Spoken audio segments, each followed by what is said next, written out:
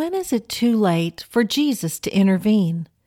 Does there come a point where we give up as hopeless? What happens when He brings the dead to life? In today's episode of All God's Women, we look at Jairus' daughter, a young woman whose life was cut short, but Jesus restored her to life. Hi, and welcome to All God's Women. I'm Sharon Wilharm, your host for the show, and I am excited to be taking you on a journey through the Bible, focusing our attention on all God's women. We'll be talking about women you've heard all your life and women you've never heard of. Each has a story to tell, and I can't wait to share them. Together, we'll discover life lessons we can take away from each of these ancient women and apply them to our modern-day lives. Join us each week for the latest episode of All God's Women. Today's story of Jairus' daughter is directly tied to last week's story of the bleeding woman. Together, they provide a wonderful compare and contrast study. They both happened in the same town, but the older woman was an outcast, whereas the younger one was privileged. One was in the prime of her life, the other was long past her prime. One was alone and seeking, the other had family fighting on her behalf. Each was transformed by the power of touch. Like the bleeding woman, Jairus' daughter's story is told by Matthew, Mark, and Luke. We learn in Matthew 9, Mark 5, and Luke 8 that Jairus, a ruler of the synagogue, approached Jesus, fell at his feet, and begged for healing for his young daughter who was at the point of death. He said that he knew that if Jesus would just lay his hands on her, she would be healed and live. So Jesus went with them, and a multitude of people followed them as they went towards Jairus' home. The bleeding woman was part of that crowd. So while Jesus was on his way to heal a dying girl, he was distracted, if you will, by the bleeding woman. But Jesus was in no hurry. He had time for both women. While Jesus was speaking words of hope to the bleeding woman, a messenger came telling Jairus his daughter was already dead, so there was no need to bother Jesus anymore. Imagine how Jairus' heart must have melted at those words. But Jesus didn't flinch. Immediately he responded, "Do not be afraid, only believe." Jesus dismissed the crowd, and they continued on their way to the house. They arrived to find a chaotic atmosphere of professional flute players and wailing mourners. Jesus addressed the mourners, asking why they needed to make such a commotion when the child was not dead, only sleeping. Rather than finding comfort in his words, they mocked him, so he sent them outside.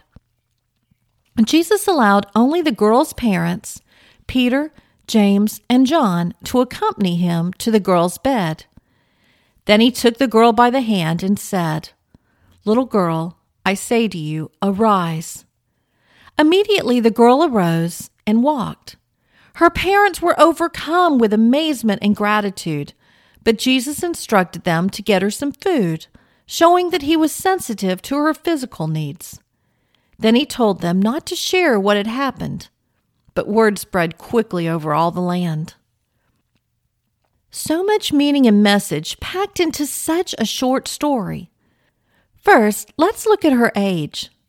Besides the interesting footnote that she was 12 years old and the other woman had been bleeding for 12 years, how old was 12?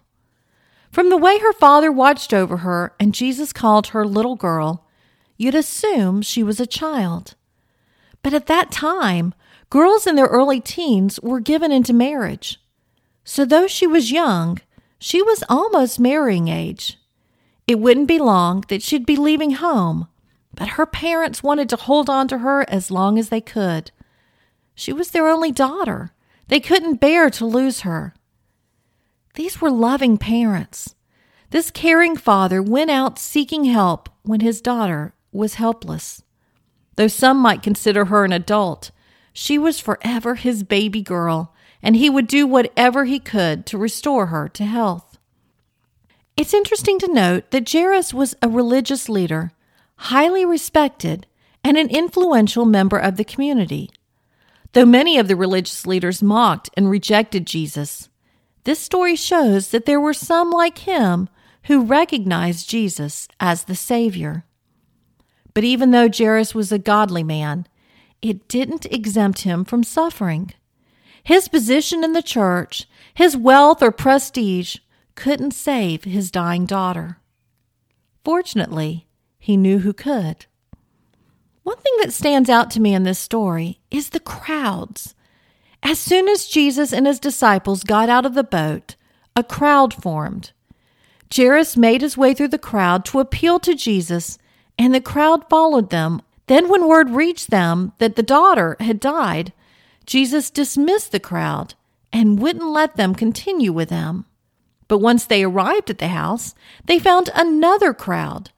This time, family and friends, as well as professional flute players, all preparing for this young girl's funeral.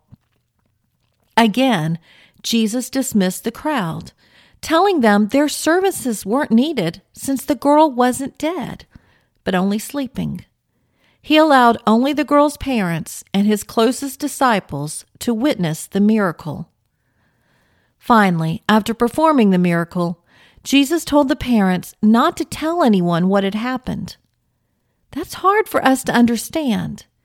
In our day of social media, marketing, and promotion, we tend to assume that we need the biggest audience to maximize everything that we do. But Jesus wasn't seeking fame or following. Though they came, that wasn't his branding. Jesus was all about connecting on a more personal level. He didn't heal the girl to help build his following. He did it because a hurting father recognized who Jesus was and came to him seeking help. This may not be the easiest Bible woman for us to connect with, since she was merely a passive participant in the story.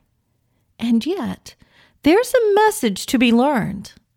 It may be that you're hovering around the point of death, whether it's a physical death or a spiritual death. Those around you may have given up on you. You may be surrounded by those whose livelihood is swarming around the dead and dying and creating chaos and confusion around them. It may seem like the entire world has gone ahead and written you off.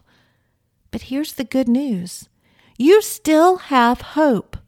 While the world is mourning your death, Jesus is right outside telling everyone, she's not dead, she's merely sleeping. It may seem like it's taking forever for him to get to you, and you may worry that he'll never make it in time. But he will, I promise you. It's never too late for him to step in and do his thing. Just as his touch raised the young girl back to life, so can his touch do the same in your life. Perhaps you've got family members or friends who are intervening on your behalf. If so, you are blessed. If not, that's okay too. Right now, where you are, even if it's lying on the brink of death, it's not too late to call out for him and ask for his healing power, his forgiving mercy, and his never-ending grace. He can restore you and give you a future beyond anything you could have ever imagined. Lord God, thank you for this reminder of how you are Lord over life and death. Thank you for restoring life, even when the world has given up hope. Thank you for the way you tenderly care for each one of us, no matter who we are or what the rest of the world thinks of us. Be with a woman today who is suffering. Chase away those who are dismissing her and dragging her down. Restore to her a calm and a peace. Reach out to her with your tender care and show her how very much you love her. Redeem her and give her a new life. We love you. In Christ's name we pray. Amen.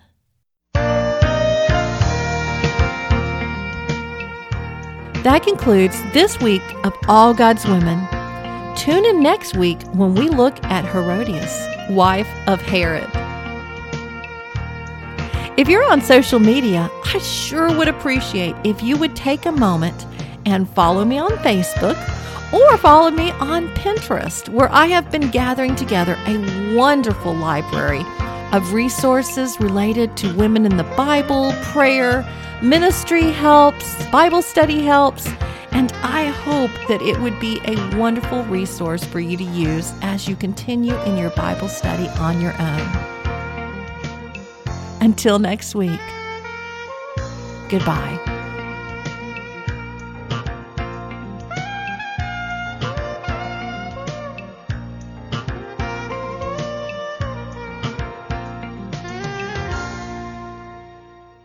If you enjoy listening to All God's Women podcast and radio show, you're going to love my brand new Women of Prayer Bible study.